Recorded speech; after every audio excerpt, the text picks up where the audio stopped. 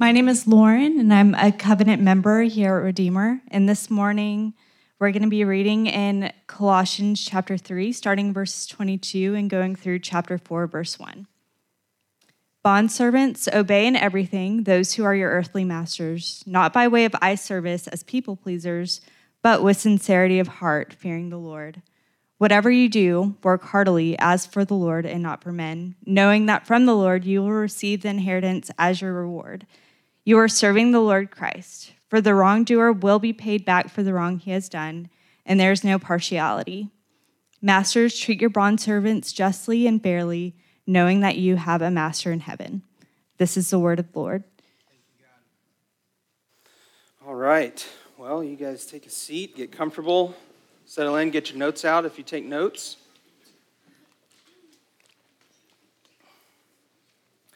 I feel like before I preach regularly, and even still sometimes when I'm listening to Brian or another guy named Ryan preaching, I will try to take notes, and then like 2/3 of the way through, I forget that I'm taking notes, and so I end up with partial notes in my journal. So if that's you, that's okay. Hopefully you can remember some things on the back half and fill that in later. I just want to say I feel great coming back to preach. It's been since the day after Christmas that I've been able to preach. We had a baby, and then we had COVID, and it's been a couple weeks since last week was my first week back in a couple weeks just to gather and worship with you guys. And then this week is my first week back preaching, and it feels good. This is where I need to be. This is what, there's a pastor in Minnesota. This is my habitus. He calls that your habitus. When you find that job, that career that just like matches the way that you live and breathe, it's a habitus. And that's how I feel this morning. It's been a joy for me to meditate on the scriptures on your behalf this week, to pray for you, genuinely thinking about you and praying for you. And there's so many faces that I still don't know every week coming in. So just real quick, my name is Ryan. I'm one of the pastors here. I always forget to introduce myself, but welcome. Thank you for joining us. Yeah, it feels good. So let's get into Colossians 3. We're nearing the end of our Colossians series. It's a 4-chapter book, but man, we stretched that thing out into 20 some odd weeks, and we're going to make it through by the end of February. So thank you guys for walking through Colossians with us. Brian last week shared with us that our home relationships are tied to the gospel, right? How does the gospel influence our home lives? This week we're going to talk about how does the gospel influence our work lives, because there's something really important about work that I need you to know. And if you're a note taker, write this down. And if this is all you write down, if you forget to write down the rest of it, that's okay. What you need to know is that work is worship. Work is worship. Whether you believe it or not, whether you are aware of it or not, work is worship. That's how we were designed. There's 3 ways of living that God gave us as worship when he created all of creation. When he looked on humanity and created us and he said, this is very good. He gave us 3 rhythms of life: rest, play, and work. All 3 rhythms of life that culminate in worship of God, the Creator. Work is worship. Now, because Genesis 3 is in our Bibles, because sin is real, because we are all broken by sin, our work is broken by sin. And so there's a lot of ways that our work is broken. There's 2 things specifically that this text is addressing that our work is broken by. So there's 2 fundamental lies that make our work worship something else. Whether it's work itself, we can worship work, we can worship ourselves, we can worship what we get from work: money, power, approval, satisfaction. Our relationship to work is broken because we are broken. Our hearts are broken because of sin. So, 2 lies that we've got to address. Lie number 1, work can fulfill us. Lie number 2, work can define us. I'm going to repeat that, and I'll be repeating that throughout. Lie number 1, work can fulfill us. And lie number 2 is that work can define us. So what we just did with these songs, we worshiped. That is worship. Singing songs to God, praising his name with our lips, with our singing, hearing one another praise God, that is worship. And that is one reason that we gather on Sundays. But that's not all that worship is.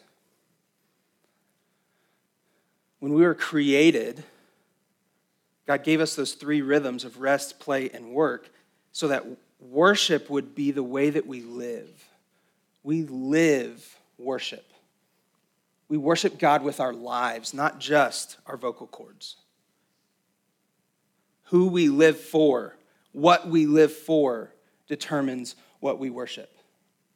And so if we're letting work fulfill us, if we're letting work define us, our work is not focused on worshiping God. Okay? I'll explain with a personal example. You've heard Brian and I say before that we put a lot of pressure on ourselves to write good sermons. I mean, who doesn't want compliments, right? But we put a lot of time and effort and energy and prayer into writing a sermon. We want it to be good. And a lot of times our hearts can be in the right place. We want it to be good because we want God to be glorified. We want you to be edified. We want the gospel to be clear to you. We want you to teach you how to apply it to your lives. But there's something twisted in our hearts that can make our sermons about us to where we think, oh, I can write a good sermon. I want the attaboys. I want the compliments. And so there's a way in which we can make our preaching and our sermon writing serve ourselves, where we worship approval. I ultimately feel like there's some ability that I have to earn God's favor through my preaching, that God would be happy with me if I preach a good sermon. Now, what happens if I find out that my sermons aren't that good? If I preach a bad one or find out all of them are bad? What happens? Under functioning this way, I'm not okay. If I can't be okay with my sermons not being awesome, I'm worshiping what I do. And I'm letting what I do define who I am. Is that clear? Does that make sense? There's a way that we can all do this, no matter what we do. I want to be clear with something really quick. A lot of you compliment us, and we are so grateful. We need your encouragements. Please encourage your pastors. When you compliment us, I hear a lot of times people will say, hey, I know that you struggle with hearing compliments. That is true. It's not your compliments that are the problem. It's not your compliments and encouragements that are broken. It's our hearts that are broken. And I'll tell you, in fact, when you do encourage us and you say, hey, that sermon meant something to me. The Spirit spoke to me in that. When you say things like that, it humbles us. It has a way of having the reverse effect. When we know that the gospel sank into your heart and the Spirit spoke to you through something we said, we're like, oh man, my motives were kind of messed up sometimes in that. And the Spirit still used that. It humbles us when we're prideful. It also encourages us when we're discouraged. And we all know it's easy to be discouraged in our work. So encourage one another, encourage your pastors, encourage one another that you guys, as we work, our work is worship. Okay? Now, let's get into these lies that we can believe. Lie number 1, remember, work can fulfill us. Let's look at verses 22 and 23. Lie number 1 is that work can fulfill us. The truth in the face of that lie is that only Jesus can fulfill us. The whole theme of Colossians is only Jesus. Only Jesus can fulfill us. Verses 22, chapter 3, 22 through 23. Bondservants, obey in everything those who are your earthly masters, not by way of eye service as people pleasers, but with sincerity of heart, fearing the Lord. Whatever you do, work heartily as for the Lord and not for men. So when verse 22 says eye service and people pleasers, it contrasts this idea of working for an image to sincerity of heart. That instantly convicted me of what I just told you about with our motivations with preaching. When I'm working in order to get something, in order to make myself look better, that's in contrast to a sincere heart. Our hearts are in the wrong place. The Holy Spirit in Colossians chapter 3 instantly makes work a heart issue in verse 22 and 23. Okay? So this eye service compared to sincere hearts, we have this tendency of presenting ourselves to the world because we have a lot of fears, we have a lot of wounds, we have a lot of shame, we have a lot of insecurities, right? We're human and we're broken by sin. So we have hurts, we have pains, we have shame. We are aware of failure. And because of this, we like to project this image of ourselves to the world that doesn't match this reality of what we believe about ourselves. That's eye service and people pleasing. When our hearts are not genuine, but we try to cover up who we think we are. We try to cover up our fears and our shame and our wounds and our past by being incredible workers or by being apathetic. So let me give you some examples. I used to work at a golf shop, and all the windows that pointed to the parking lot and the golf course, all the walls had windows. So we could see when our boss was driving up in a golf cart or walking up from the parking lot. And I'm 16 years old. What do you think I'm doing if the boss is out playing golf? I'm in the back, sitting down. This was before the time where apps were really a thing, so I didn't have much to do. I'm sitting down, probably talking to somebody, probably eating a Snickers. It was the job of the guy at the counter to say, hey, boss is coming back. And we'd get up, start cleaning clubs, and run outside and polishing the golf carts. How do we work when our boss is not around compared to when they are? Do we do the minimum amount to keep our boss off our backs? Eye service and people pleasing. Is any of you teachers? I taught for 6 years. Man, how many times have you heard, is this for a grade? I taught high school.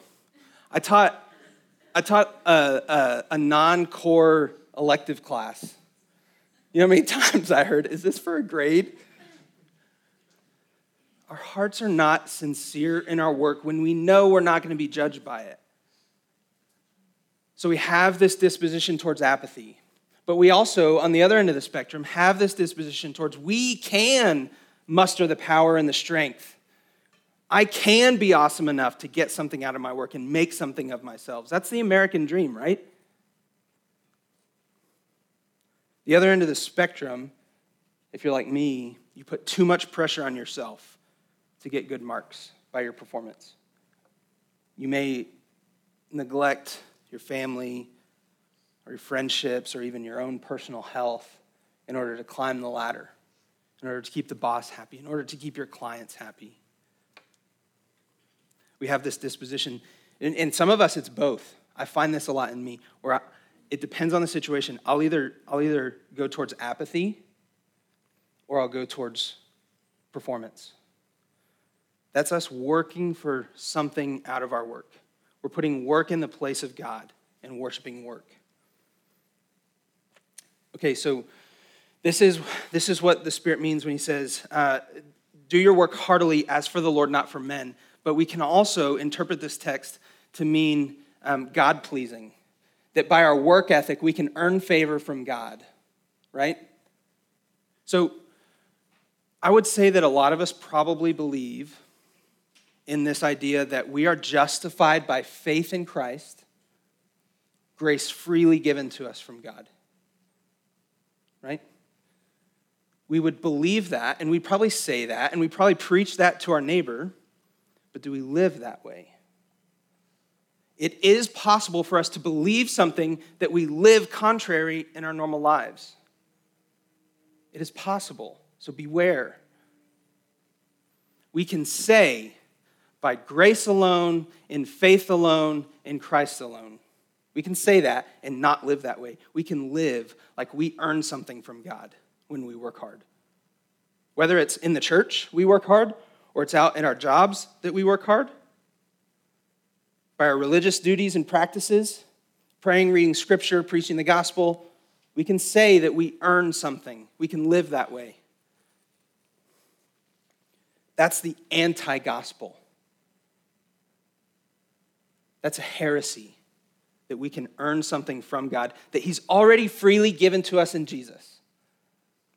And when we do this, we're distrusting God to give us what he's promised us. We're distrusting God to fulfill our needs, and so we put it on ourselves to find it, to work for it, to preach for it, to sell for it, so that we can feel like we're good enough,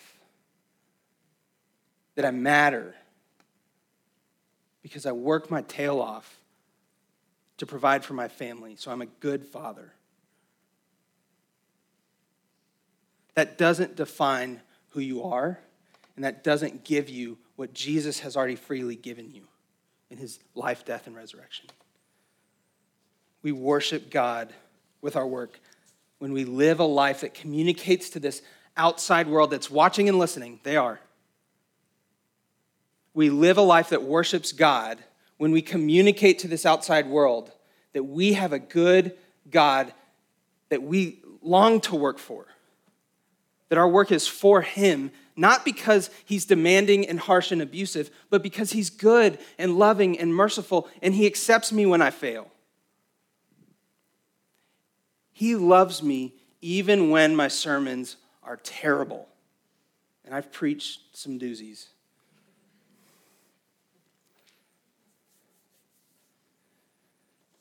The world wants to see this Jesus that we proclaim.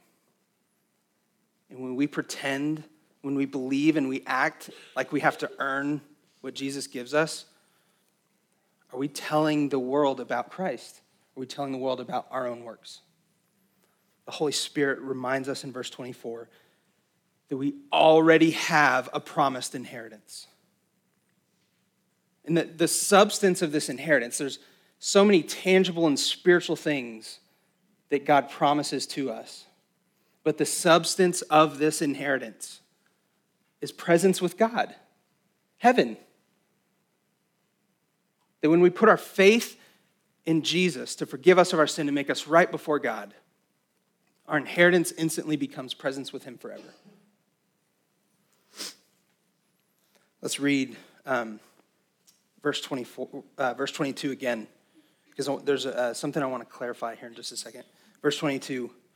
Bondservants, obey in everything those who are your earthly masters, not by way of eye service as people pleasers, but with sincerity of heart, fearing the Lord.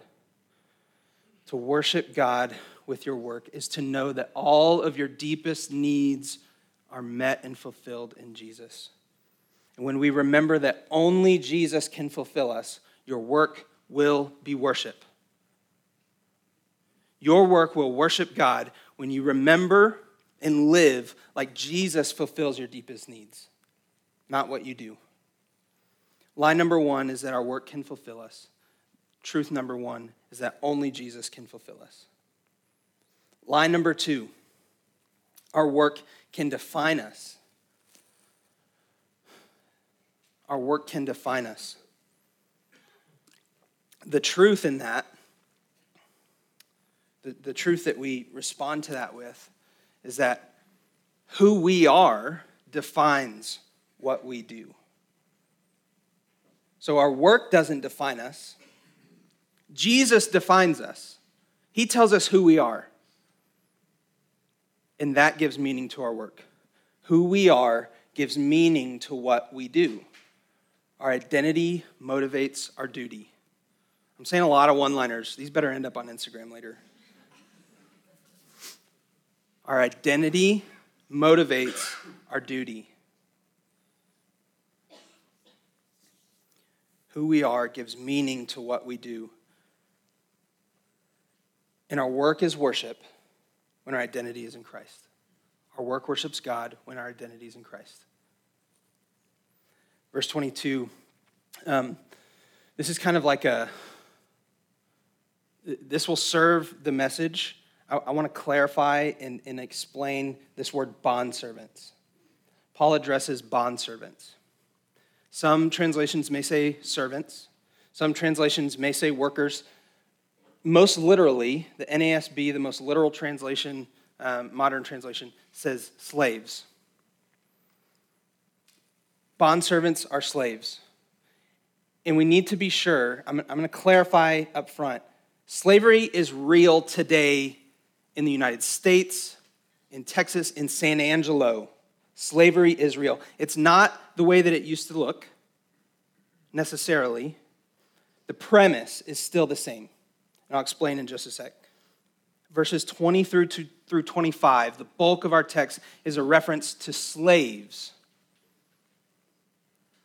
So the Roman lawyer Gaius, he was one of the people that would write a lot of the laws for Rome in 100 and 200 AD in that time frame. And he made this declaration kind of defining who slaves are. He says,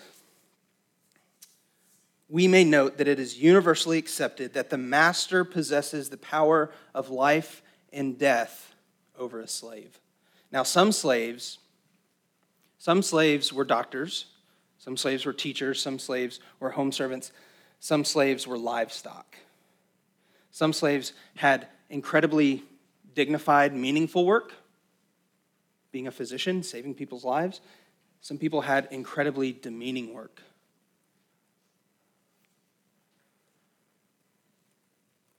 It's important for us to know that the way that slaves are addressed in the Roman culture that Paul is writing in, they are property, not people. Another human being has the right of their life. They're not people, they're tools at the disposal of their master. Their value and worth erased. So that's the first point I want to make about slaves. Slaves are property. The second point I want to make about slaves is that slaves have no identity. When a slave goes under the control of their master, they forcibly forfeit their entire identity. They don't have a last name anymore, is essentially what this means. They can't vote. They can't make decisions for themselves. They don't get an inheritance. They certainly don't have an inheritance to pass on. So we have this idea of who a slave is that Paul is writing to when he says, obey in everything your masters on earth. How are we supposed to follow that? And most of us in here, we're probably not slaves, even though that exists today, but we're still under authority. So when Paul is referring to slaves who, it was somewhere between 60 and 70% of the workforce in Rome were slaves, so he's really saying, if you have a job and a master, because if you're not a slave, you're probably a slave master. If you do work, obey in everything. Now, this is not just a blanket obedience. He's already established that our obedience first goes to Christ. So anything that is in opposition to Christ, Paul already has established, you're not under that authority. Your obedience is in line with Christ. So everything under the authority of Christ, obey in your earthly master. One more thing I want to make very clear. The gospel opposes slavery in all forms. Ancient, modern, chattel slavery, bond slavery, whatever it is. Because the premise of the gospel is that it's for all people. And if God chooses to make his salvation known to all people, that instantly elevates the dignity and worth of all people on the same playing field. The very premise of slavery is to diminish or erase the value and dignity and worth of a human, to become an object.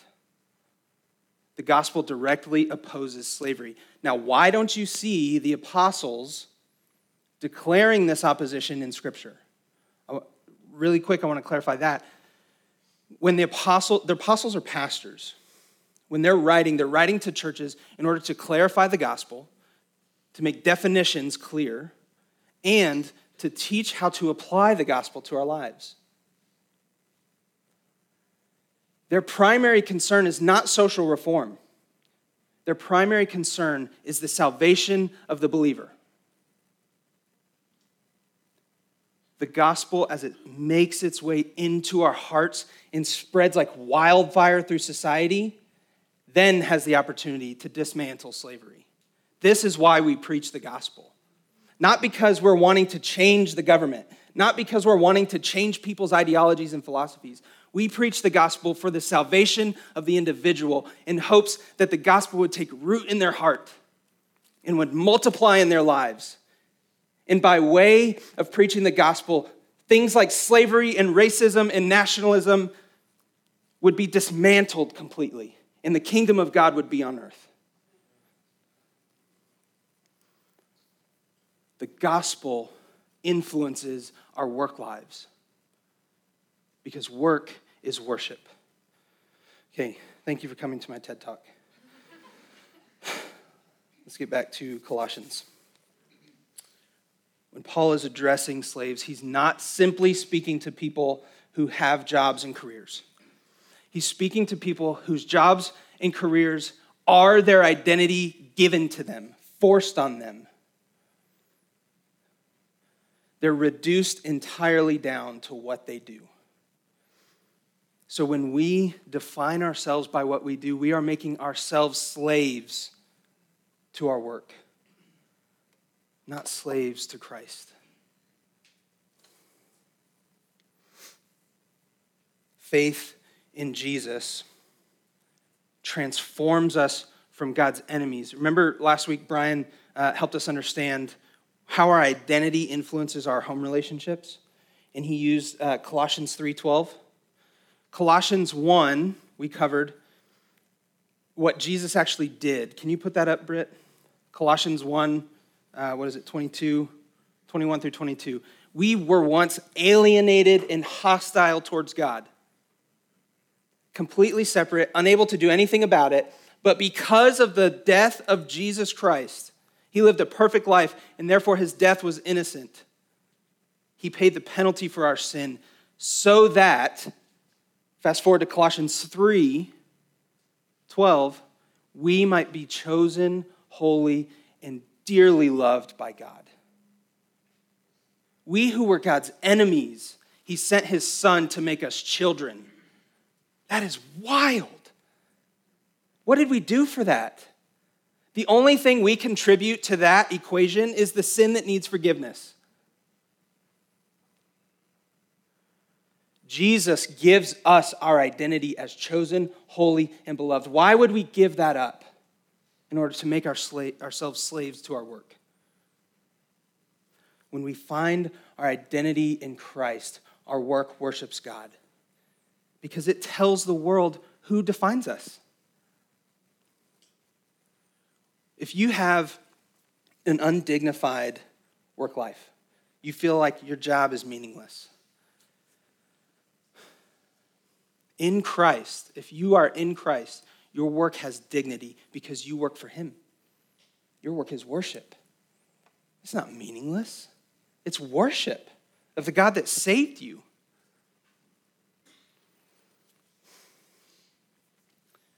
Faith in Jesus restores our God-given identity and brings dignity to our work so that we can worship God with it.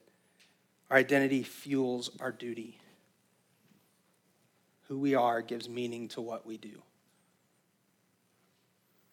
So, all of Colossians chapter 3 is making this point, that who we are gives meaning to what we do. That's why at the beginning of chapter 3, Paul starts with our identity, and then he tells us how to live based on that identity. Not to create that identity, but from it. So this should also clarify this awkward, 4:1's a part of chapter 3, but it's a part of chapter 4. I know that's confusing. We don't have the time for that. But 4:1 says, Masters, treat your slaves justly and fairly. It's connected to chapter 3 in part because it comes from this identity statement. The gospel, what Jesus has done for us by giving us an identity as chosen, holy, and loved, it humbles those in authority who think they have the position to use people as objects. It humbles us, and it elevates the others. The gospel is the great equalizer. It puts us on equal footing, that we are all under Christ. Masters have a master in heaven. So the command to treat one another justly and fairly is not just this like throwaway thing. What Paul is saying there, what the Holy Spirit is saying through Paul, is treat each other like the gospel is real. If you're an employer, your employees are not at your disposal as objects to be used for your convenience or your pleasure or your power. The gospel elevates them in your eyes. For those of us who are in authority, like the masters of 4:1, the gospel humbles us under the authority of Jesus Christ. It elevates the dignity of those who work under us. Though most of us are probably not slaves, we still probably work under authority. If you're a student, if you have a boss, you work under someone else's authority. The gospel elevates your status. The gospel elevates your status. Not your master, not your work. It's the gospel. And it frees you up to obey them. It gives you dignity no matter what it is that you do. Pastor Kent Hughes says that when we worship God in front of this watching and listening world, we let our fullness become its fullness. Our fullness in Christ transfers into the world and preaches the gospel to them. That even though I'm under authority, I'm under the authority of Christ ultimately, so I can do whatever for him. Whatever it is that God has, the position God has put me in, the job he's given me, I can do that for him. And what this means is that our worship preaches the gospel to the world, telling us about this God that we work for. And this God that we work for is unlike our earthly masters. It's unlike our conceptions of God. He's not harsh. He's not demanding. He's not abusive. This God that we work for is good, and he's merciful, and he loves us. He's made us his own children. We've done nothing to earn that. We're chosen, holy, and deeply loved. This truth that Jesus fulfills us, that Jesus defines us, and our work can worship God, this truth can help us answer questions that we might face. That how do we respond to vaccine mandates? As a Christian, what ideology or philosophy do I use to respond to my boss when they tell me, you have to quit or be fired if you're not going to get the vaccine? How do we respond? How do we respond when our boss asks us to do something that's borderline moral corruption at best?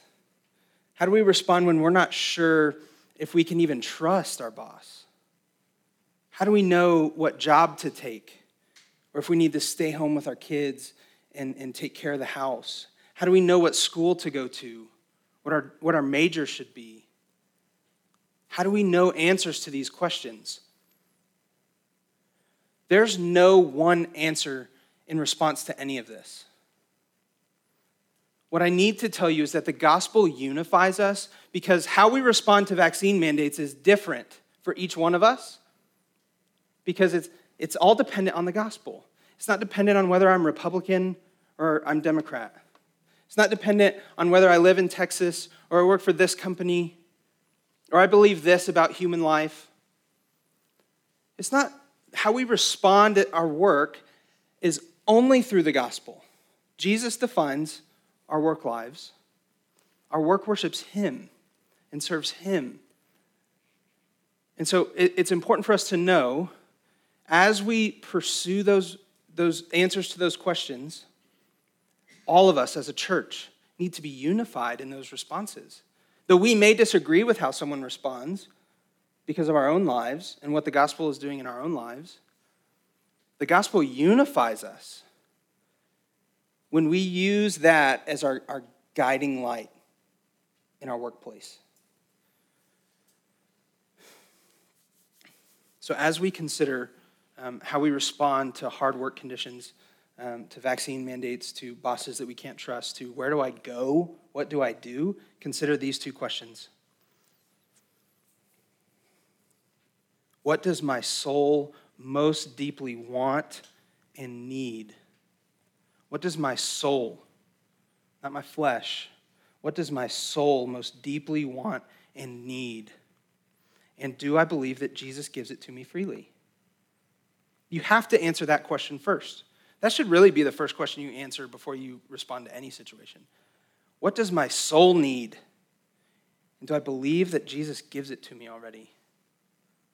Because if we're finding a soul need in how we respond to work or how work responds to us, if we're defining ourselves that way,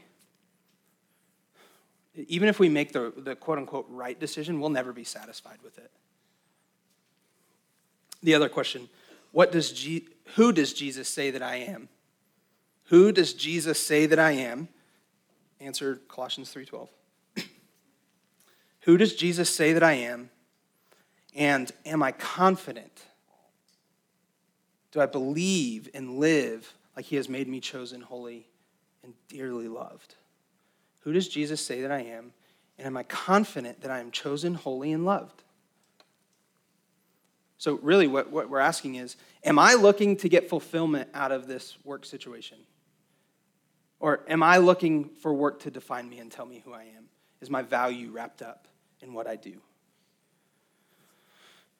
When the gospel guides us, we can be unified as a church. I talked about failure earlier. I talked about what happens if I find out all of my sermons are just garbage. If I get judged by whatever auditing system or X29 or Redeemer Network guys come to me and they're like, dude, you got to let Brian take over. What happens? If my fulfillment and my identity is in preaching, what happens? I'm destroyed. So think about that. What in your life, if it falls apart, would destroy you? That's where your hope is. If the gospel falls apart, would it destroy you? Honestly, a lot of days I would have to answer that question honestly and say no. If the gospel falls apart, I could probably keep living just the way I am. Then I'm not believing the truth of the gospel.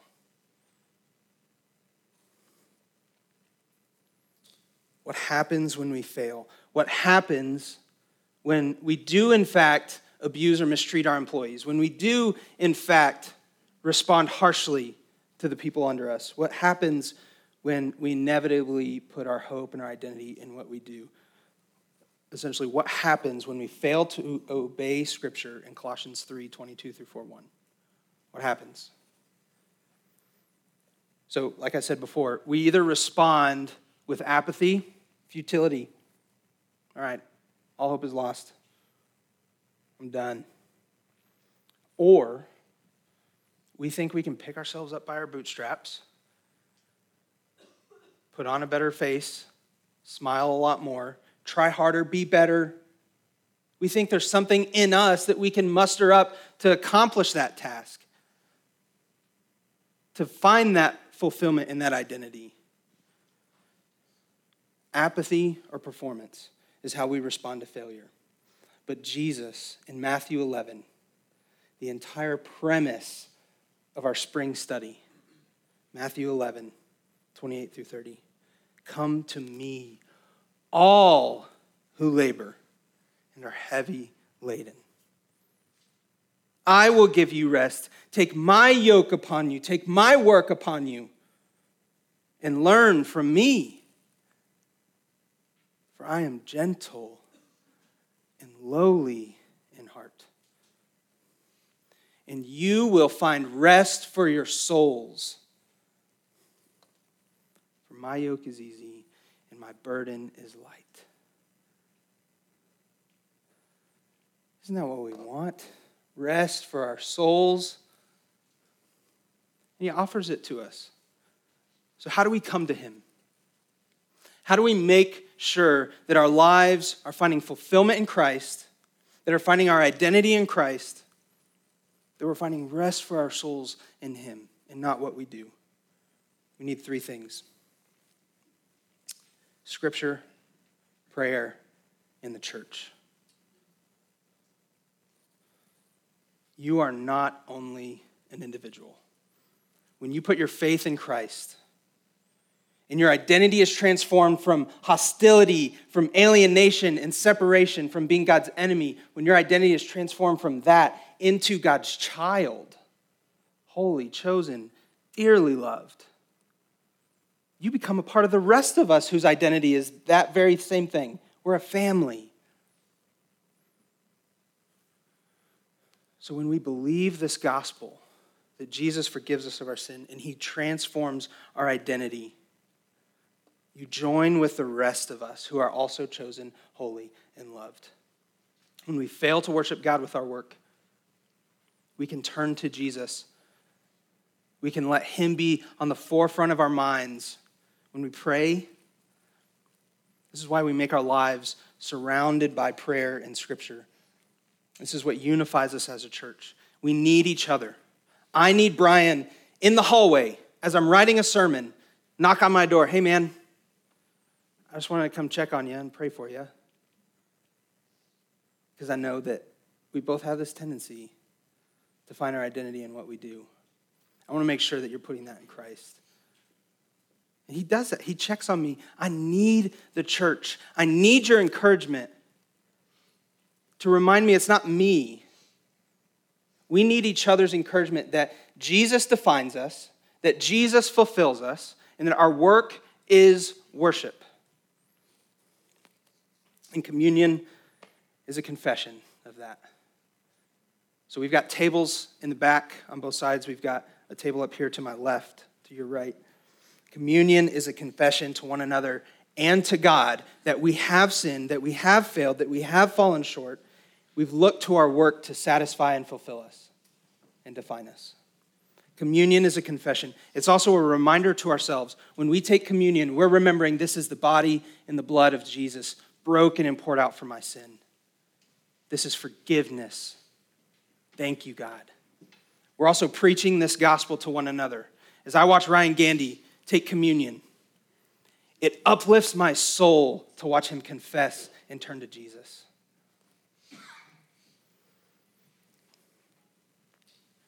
Communion is an opportunity for us to declare the truth of the gospel together. And if you have not put your faith in Jesus, why not now? What better time? Come talk to Brian or I. For those of us who fail, that makes all of us. Preach the gospel of satisfaction and identity in Jesus alone. Your work is worship because you are chosen, holy, and dearly loved. Preach this gospel to yourself. Preach this gospel to one another. This is the truth that gives us a sure foundation. This is the truth that unifies us as a church.